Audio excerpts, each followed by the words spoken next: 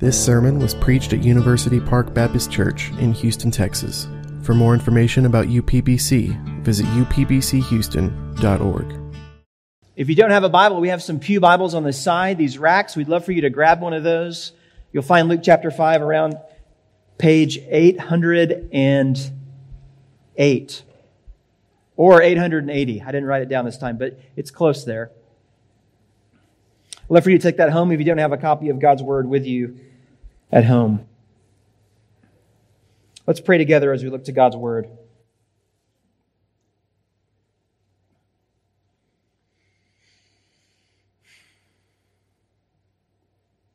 Lord, thank you for today and the blessing of assembling with your people to worship you, to hear your word read and sung, prayed. And Lord, now we ask for your blessing over it as it is preached. Would you give us understanding from above? Understanding about who we are or who we have been and who you are. Lord, we pray that Christ would be glorified in our time. And Lord, we ask that you would call sinners to repentance. We ask that you would call them out of darkness and lostness into newness of life, that they would repent unto life and have saving faith in Jesus Christ. And Lord, may we be those that can never get over our own conversion, who want to see all those that we know and love come to know the Savior that we know and love. Lord, may that be contagious in this congregation. We pray you would bless us and stir our affections for Christ this morning over your word. We ask it in Jesus' name. Amen. Amen.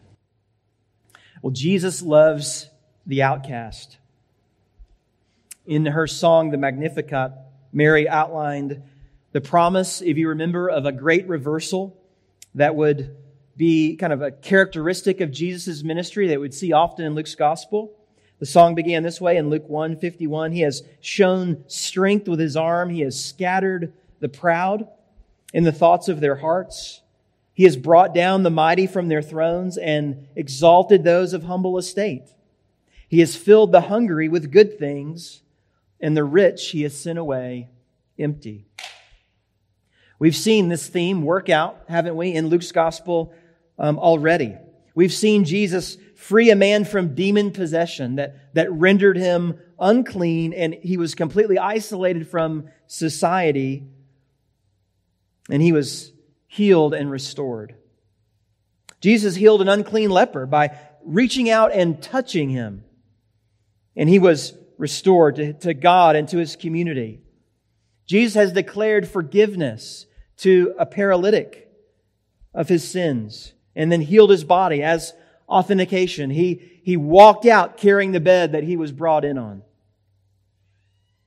All the while, the religious leaders are standing in shock, and in their pride, they're accusing Jesus, even in the choosing of his disciples. We saw in that first part of Matthew 5, Jesus calling Peter to be a fisher of men and revealing himself to him, and Peter being confronted with his own sin and the holiness of Jesus and asking him to go away after this catch of fish that was brought in. James and John followed suit. It's interesting, though, that we see another calling of a disciple this morning. And we're going to notice, I think, in this pattern that Jesus has of calling those that are going to be closest to him, it's a little different from the way that we would go about probably finding associates in life. He's not looking for the most qualified or most educated, well-spoken, professional resume as a disciple. Clearly, Jesus goes for the other end of the spectrum, the outcast, the nobody, a tax collector. Maybe the most despised of all people in all of Israel. And this man not only comes to Jesus, he brings with him all of his friends. And the Pharisees are going to have a fit. But Jesus means to show the strength of his arm and to do so by scattering the proud, bringing down the mighty, and calling the humble to himself. This traitor, thief, turncoat, loser, we might say, leaves everything to follow Jesus. And friend, it exposes a self-righteousness that is not just present in the Pharisees. If we're honest with ourselves, it's lingering in our own hearts often as well. But the good news is that Jesus shows himself to be the great physician, come to heal the spiritually sick, at least those that know that they're sick. But for those who have no need of Jesus, there is no draw. Only accusation and anger. Friend, just listen to one of the most important statements that Jesus makes about his mission on earth in verse 32 of chapter 5. I have not come to save the righteous, but sinners, to call sinners to repentance. So if you take Jesus' words with a tinge of irony, which I think we should, we would understand that he's not saying some of us are indeed righteous without the need of a great physician. He's speaking to those that think that they are righteous and think that they are in good standing with God by the way that they live, the deeds that they performed, the people that they hang out with. The Pharisees have no desire to follow Jesus because they think they are well without Him. Luke is telling us that we all need Jesus. And those that have Him and know Him and are accepted by Him love Him and then are compelled to bring others to Him. That's what we see in the account of the calling of Levi this morning in Matthew chapter 5. Here's the main point of the passage. Jesus is the great physician who calls sick sinners to come to be saved. He's the great physician who calls sick sinners to come to be saved. And we are all sick with sin. Just knowing that, understanding that, believing that is a gift from God in and of itself. And in Levi, we see a transformation of a sinner, and we see the religious establishment object because they have a jaded view of who Jesus is and a self-righteous view of themselves. And so if you're taking notes, we'll walk through this passage, this account, this way. First, we'll see the call. Number one, the call of Levi. We'll see that in verse 27 of chapter 5. Then number two, the change in Levi. The change in Levi. We'll see that in verses 28 and 29. And finally, the controversy over Levi. Verses 30 to 32. So call, change, controversy. All C's just for your enjoyment. May the Lord teach us through His Word by the power of His Spirit. First, the call. Jesus has always been and will always be a polarizing figure. Even today, take a normal, ordinary conversation that you're having with a coworker, a family member who doesn't know the Lord, and you bring up Jesus' name and just observe how interesting their cup of coffee suddenly becomes, or that their phone suddenly becomes. He's a polarizing figure, and we've seen that, haven't we, already in Luke's gospel? Kind of a major key that we've seen played so far has been one of acceptance. People are flocking to Jesus. Many are leaving everything behind to follow Jesus. His own disciples are coming. But there's also a minor key in the background that we hear of rejection and suspicion. So don't forget what happened when Jesus went to his hometown of Nazareth to preach in the synagogue. He was nearly thrown off a cliff. And then last week we saw the beginning of this Pharisee investigation of Jesus' ministry and evaluation. It's still a minor key at this point, but the volume is certainly being turned up quickly. Especially when we see Jesus associating with people that the religious leaders deem as unclean, like tax collectors. So look with me at verse 27. After this, he went out and saw a tax collector named Levi sitting at the tax booth, and he said to him, "Follow me." Follow me. We get the impression that right after the healing of the paralytic, see that phrase, after this? Right after the healing of the paralytic, Jesus kind of walks by this tax booth with a tax collector sitting there and calls him. Maybe taxes are on your mind right now. It's kind of tax season, isn't it? This is close to tax day, I think. When you're taking the time to gather up your receipts and gather up those things to get your taxes in order, Maybe you're expecting to get a refund and you turn out writing a check. How's your attitude been? Is it eager and joyful, gushing with excitement? That's sort of our normal, maybe not. I'm just assuming maybe not. Our normal posture toward kind of tax season and paying taxes is that way. Much different in Jesus' day. In Jesus' day, tax collectors are synonymous with sinners. They're known to be sinners. They had a reputation, not only, of course, of collecting taxes, but cheating people on their taxes.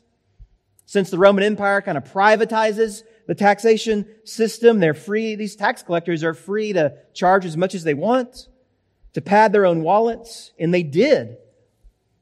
And of course, they're also seen as the ultimate sellout, working for the empire that is oppressing your friends and neighbors and family. So because of their regular dealings with Gentiles, their thievery, they're considered by the Jews to be the worst of the worst and ritually unclean, on par with a leper. That's the kind of person that we would kind of put in the category of, okay, enemy of God. The kind of person that we would expect the Messiah to come and punish, destroy, not call, not save, and surely not invite into his inner circle of followers. I wonder who comes to your mind as you might think of a modern-day Levi, a modern-day tax collector, someone actively working against the purposes of God in the world today, maybe profiting from evil, killing, taking advantage of the weak of the world for their own profit. And imagine that Jesus showed up one day. And instead of destroying them, he calls them to himself. How would you respond? How do you think the disciples responded when they see this filthy, thieving, selfish sinner be invited to join their group? I think part of Luke's genius in telling the story this way is that it helps us to naturally see Levi as a bad guy off the bat. Right? One author describes him as sinfully rich, socially ostracized. But we don't naturally see ourselves that way, sitting at that same tax booth. But friends, we know the Bible teaches that at one point, this is where we all began our walk with Jesus, if we're walking with Jesus, as a Levi. This is our story. We may not have been tax collectors, but the Bible teaches us that we were right there with him in the booth of our own sin, trying to get as much as we possibly could from the world, not caring about God or his people. We were the most important thing. Robbing God of his glory and as our creator and king, who made us to worship him and know him and love him and cherish him. And we have turned away. Friends, we're all born into this world as cosmic traitors, tax collectors of the worst kind. And we would still be there in that tax booth if it weren't for Jesus, interrupting our lives and calling us out of death into life. Don't you see that picture here of God's gracious election, his choice of a sinner to be saved? Before Levi ever decides to follow Jesus, Jesus decides to make him one of his followers. Jesus is going to remind the disciples later in John's gospel. He records, "You did not choose me." Let me tell you how this went down, guys. You did not choose me. I chose you and appointed you that you should go and bear fruit, that your fruit should abide, so that whatever you ask the Father in my name, he may give it to you. Levi is saved by God's grace. And that's true of every single believer in this room. Paul reminds the Ephesians that he chose us in him before the foundation of the world to the praise of his glorious grace. We are saved by God's grace. Jesus interrupts our lives as we run away from him to save us. As Cyril of Alexandria noted, kind of until this point in his life, he was a man greedy for dirty money, filled with an uncontrolled desire for possessions, careless of justice, in his eagerness to have what he did not have belong to him, and yet he was snatched from the workshop of sin itself and saved when there was no hope for him at the call of Christ, the Savior of us all. Jesus snatched him up. And if you know him, he's snatched you up too. Friend, don't ever give up on that person that you have probably given up on spiritually, that you think could never be saved because of their circumstances, their hardness of heart, their commitment to their own sin. Don't ever give up on the Levi's in your life, those that you know, and say they're hopelessly lost. There is no darkness too great, no hole too deep, no sinner too far that cannot be snatched out of the jaws of hell by the grace of Jesus Christ. So, beloved, pray that God would continue to add to our number by calling Levi's like you and me to follow Jesus. Maybe He's calling you today. I have really good news for you. The church is the only fellowship in the world where the requirement for membership is your unworthiness. The only place where, in order to join, you must be unworthy to be there. Friends, that's all of us. The name Matthew means gift of God. Scholars debate whether Levi here is Matthew's middle name, some other name that he went by. But I just love that we kind of know him as Matthew, and we see him, of course, in some of the other Gospels as Matthew, and God is just kind of in the business of taking Levi's and turning them into Matthews.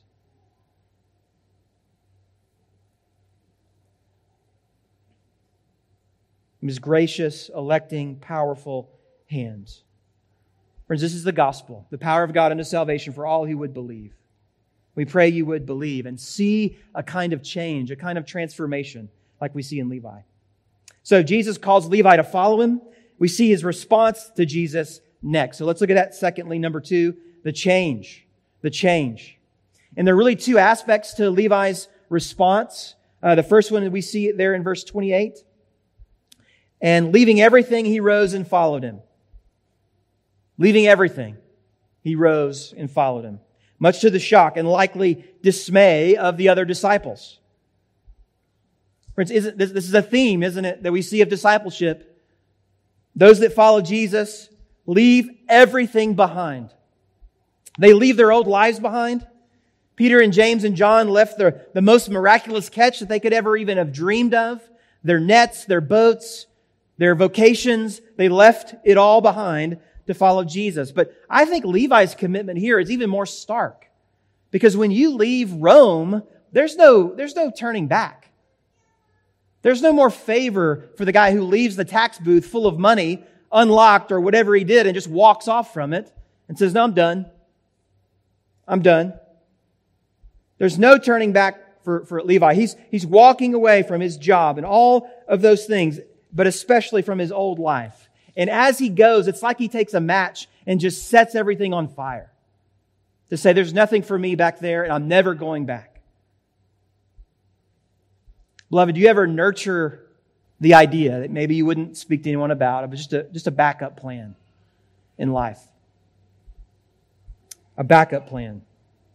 If this church stuff doesn't work out, or this Christianity thing doesn't work out, and I know I could always do something else with my life. Maybe if my marriage gets to a place where it's too hard, I know that there's always going to be a way out. Friends, I think we can learn from Levi here and go ahead and burn down our backup plans as it relates to Jesus. Jesus says, "Follow me for life."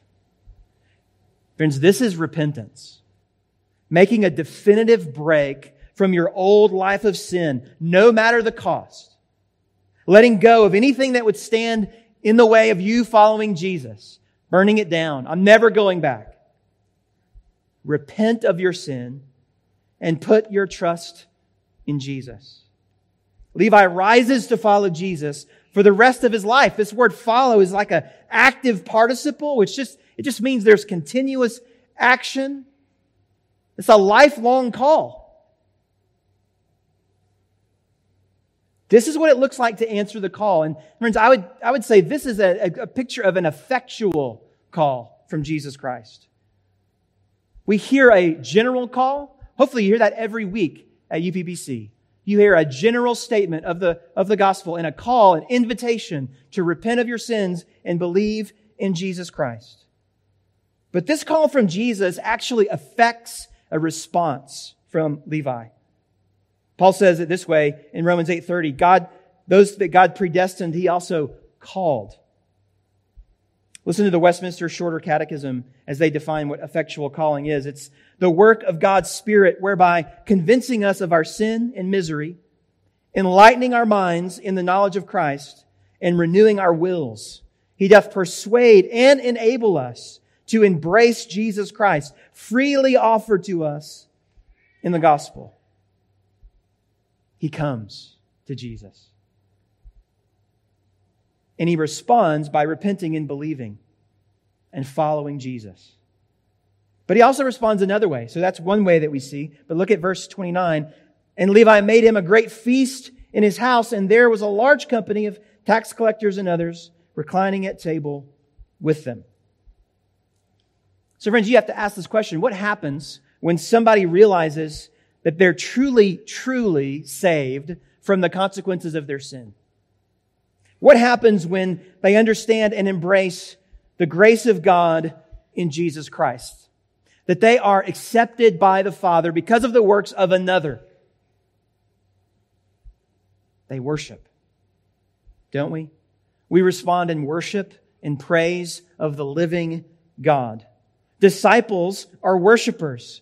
We seek fellowship with Jesus and honor Jesus with our lives because He's worthy. He's worthy of all that we have, all that we are. Whereas before, our resources, our time, our affections, our ambitions were all shaped around what we could get, what was for ourselves. Now they're shaped around Jesus. So Levi naturally throws a party. He throws a party for Jesus. A great feast to honor Him. And Levi likely has a lot of money. He's very wealthy. So this is probably a swanky party. One that you would want to be at. He uses his money for the glory of God. Friends, what a great example for us. But not only is he worshiping, not only is he responding with his life and his resources, he also begins to witness. He invites all his friends to meet Jesus at his home. A large company, and all his friends, guess what? They're sinners. They're all tax collectors. That's the only friends he has. That's the only people he knows. So just like Peter, now Levi is a fisher of men. Instead of collecting taxes, he's now collecting sinners to introduce to Jesus.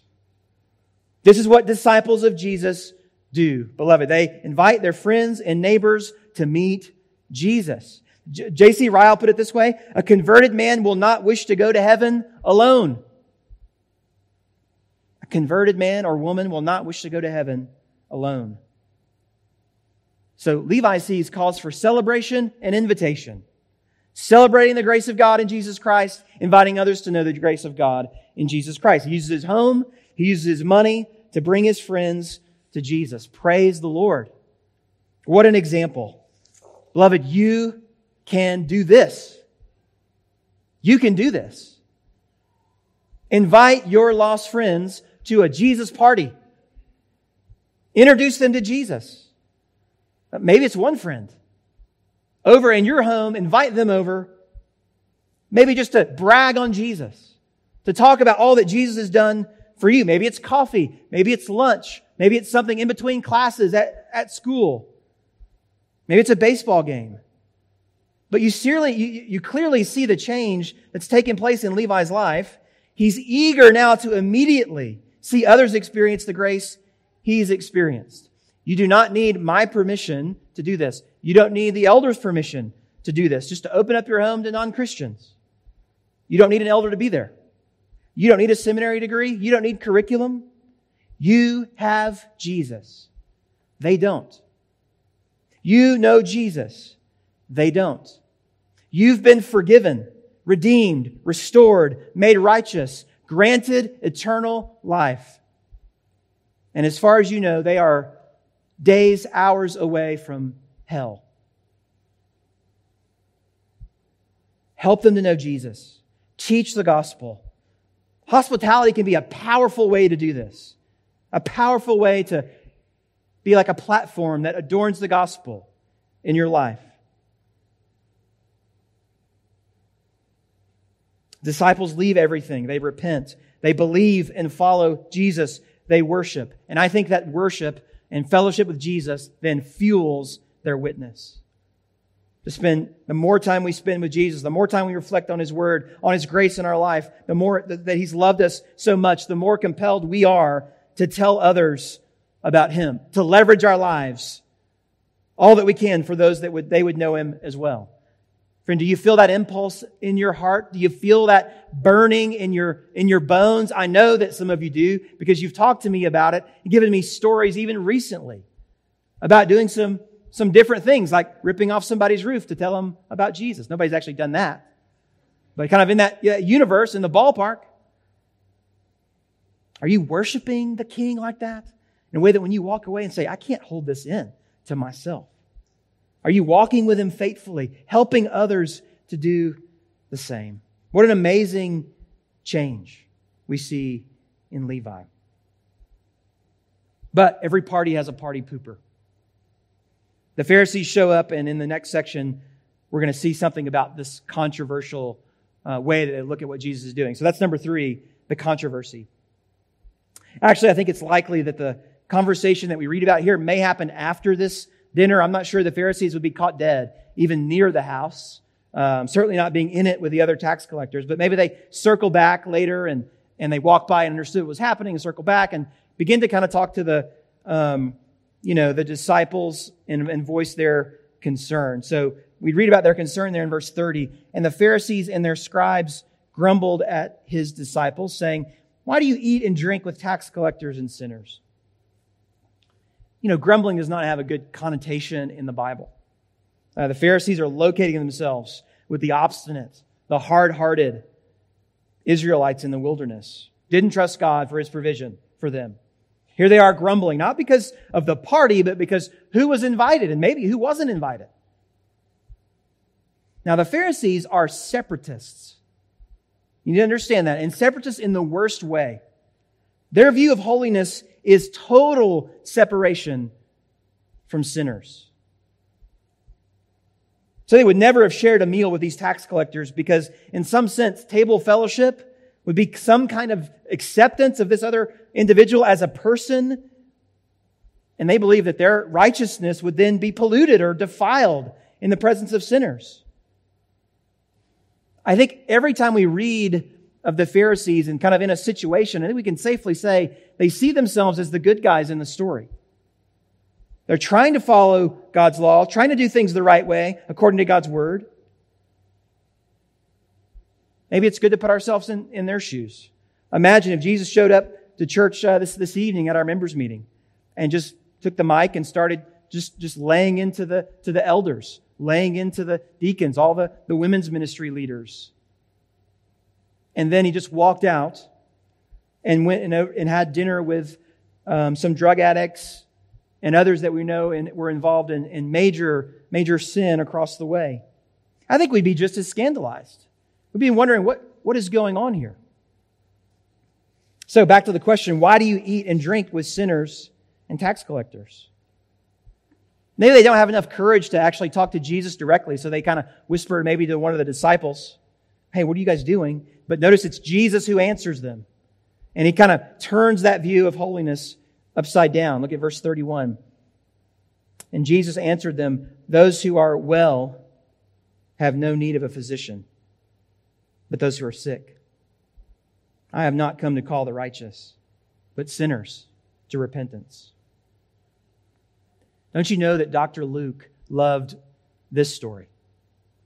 Thinking about Jesus as a great physician. It's a very simple illustration. If you're well, you don't go to the doctor. Maybe you've had the experience, someone in your family, won't name names, thinks you should maybe go to the doctor when you're well to get a physical. And the doctor looks at you and says, hey, everything's good. Why are you here? Right? I think that's a rare occurrence. It is for me. The first question the doctor asks when you come in is, what brings you in? Like, why are you here? And if you're well or you think you're well, you don't go to the doctor. Jesus is saying, I'm the doctor. And like all other doctors, I only do business with sick people. That's kind of my thing. That's who I've come for. Doctors deal with the sick. Jesus deals with sinners. Those who are sick with sin, full of sin, who know that they've offended a holy God and deserve His wrath for eternity in hell. And so if you're sick with sin, you can go to Jesus. But if you think you're well, you don't really see the importance of Jesus. You don't see the need for Jesus. And of course, He's being ironic here, isn't He? No one is well. No one is righteous. Romans 3:10, none is righteous. No, not one. No one understands. No one seeks for God. All have turned aside. Together they have become worthless. No one does good. Not even one. He's calling out the self-perspective, perception of the Pharisees. They think that they're righteous. Friends, that will keep you from Jesus. They don't see that they're sick and that He is the great physician, that Jesus is the cure, that He can heal us from our depraved condition. Friend, that's why Jesus came, to save us from our sin. That's why He lived a life of love and obedience and perfection on this earth, always trusting His Father, fulfilling the law, honoring His Father with all that He did, reflecting His Father in His life. And that's why He willingly laid down that righteous life as a ransom to pay the penalty for our sins. He died as a substitute. He took the wrath that we deserved. A righteous, eternal punishment was laid on Him on the cross. He paid our debt, and He rose from the grave for our justification, that we might be made right with God. Anyone sick? Come to Jesus. Come to Jesus. Come, ye sinners, poor and needy, weak and wounded from the fall. He stands ready to save you. Would you come? He calls you to repent and believe on Him. He hasn't called us to come if we don't think we need repentance. He's come for sinners. And I think we see here not only a reflection on the mission of Jesus, but the marching orders for His people. Jesus calls us to follow Him and make disciples, but not through segregation or isolation. So we can't call unbelievers to repentance if we are never around unbelievers. I think this is really good for us to hear, especially if we're struggling right now to engage with non-Christians. Because we wonder, well, how is association with them going to affect me? Or what will others maybe say if I'm associated with this group? So I think it's instructive to think about the way Paul speaks about those outside the church and inside the church in 1 Corinthians 5. You don't have to turn there. Just let me read a couple of sections to you. 1 Corinthians 5, verse 9. He says, I wrote my letter to you not to associate with sexually immoral people. Not at all meaning the sexually immoral of this world, or the greedy and swindlers or idolaters, since then you would need to go out of the world. That's not what he's saying.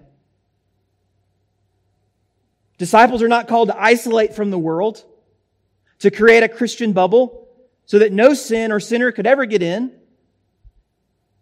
He goes on to say, but now I am writing you not to associate with anyone who bears the name of brother, if he is guilty of sexual immorality or greed or is an idolater, reviler, drunkard, or swindler, not even to eat with such a one. For what, he says, what have I to do with judging outsiders? Is it not those inside the church whom you are to judge? God judges those outside. Purge the evil person from among you. So friends, here's the lesson. Jesus is not teaching that we should welcome unrepentant sinners into the membership of the church. This is not the Lord's Supper here in Luke 5. There is a difference, a bright line separating insiders and outsiders in the kingdom. Friends, one day there will be a door, and it will either be open or closed. One day you will be seen to be either a sheep or a goat. And anytime we blur that bright line, we end up killing the witness that we're called to give.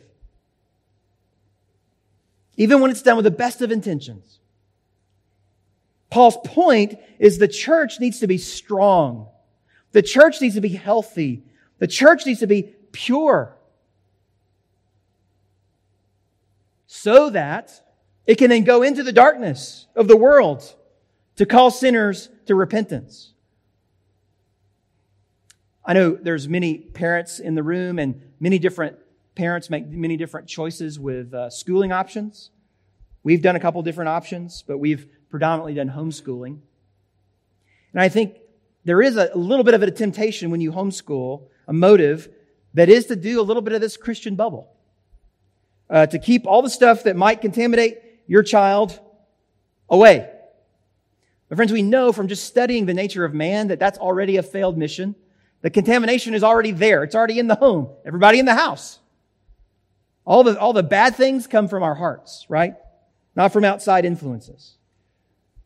But if you take the approach, the mindset of, okay, I'm doing this kind of schooling method, discipling my children in this way to give them a consistent gospel message, a Christian worldview, so that they would grow up to be oaks of righteousness that won't be swayed by the cultural winds, so that they can go into the world and proclaim Jesus and get criticized for then associating with sinners, calling them to repentance. That's different.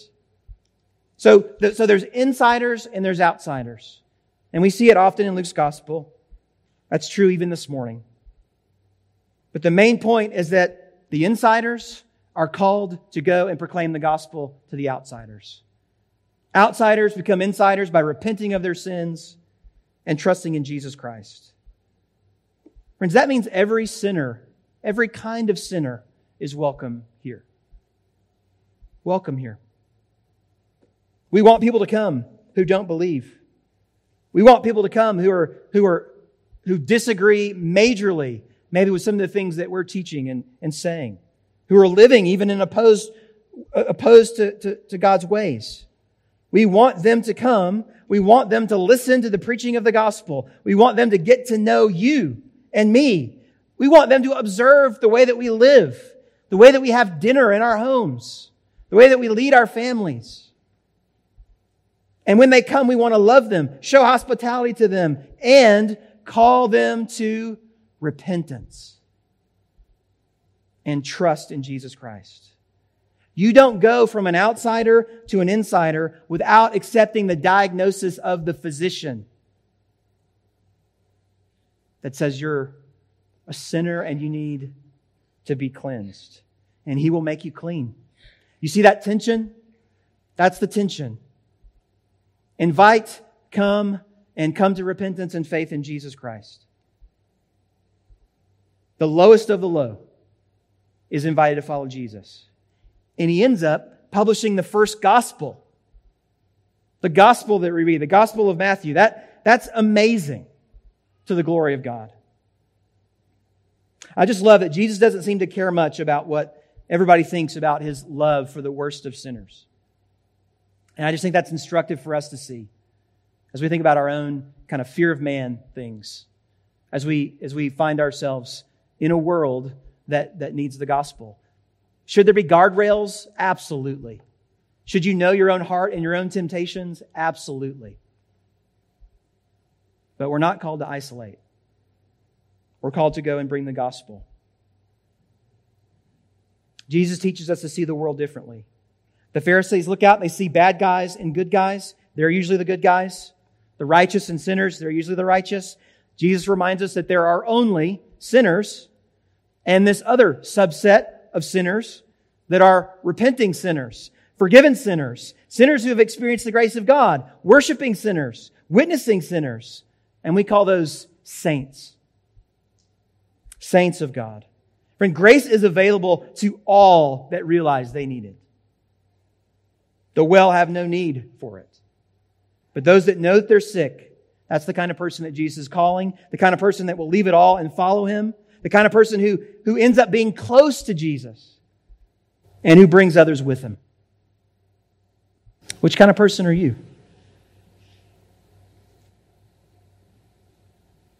Listen to a comparison from Luke 18 that I think fits well with our passage. He also told this parable to some who trusted in themselves that they were righteous and treated others with contempt. 2 men went up to the temple to pray, one a Pharisee and the other a tax collector. The Pharisee, standing by himself, prayed thus, God, I thank you that I am not like other men, extortioners, unjust adulterers, or even like this tax collector. I fast twice a week. I give tithes of all that I get. But the tax collector, standing far off, would not even lift up his eyes to heaven, but beat his breast, saying, God, be merciful to me, a sinner. Jesus says, I tell you, this man went down to his house justified rather than the other. For everyone who exalts himself will be humbled, but the one who humbles himself will be exalted. Let's pray.